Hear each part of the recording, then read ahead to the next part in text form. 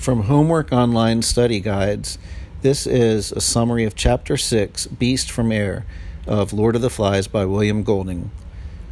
Two fighter planes are engaged in a nighttime battle over the island, more evidence that the world is at war.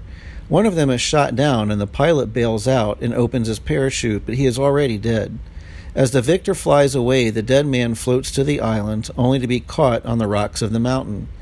There he will stay for some days, slowly rotting. Presently, though, the twins, Sam and Eric, are on fire duty and have fallen asleep. They wake up, relight the fire, and see the beast from air breathing in and out. They run to tell Ralph. As the sun is rising, an assembly is called. The kids all believe that they are now in terrible danger. Jack calls for volunteers to help him go to the top and kill it. A debate ensues, and it is determined that the beast does not leave tracks and moves by swinging through the treetops, which is why Jack has never seen traces of it. It is decided that a party of hunters, plus Ralph and Simon, will go to hunt the beast.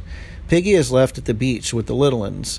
They will first check the only place on the island that no one has been to, Castle Rock. If the beast is not there, then they will check the mountain and relight the fire. They trek to the castle and discover that nothing is there. Jack exclaims that the rock would make a great fort, and he and his hunters proceed to push a boulder into the sea.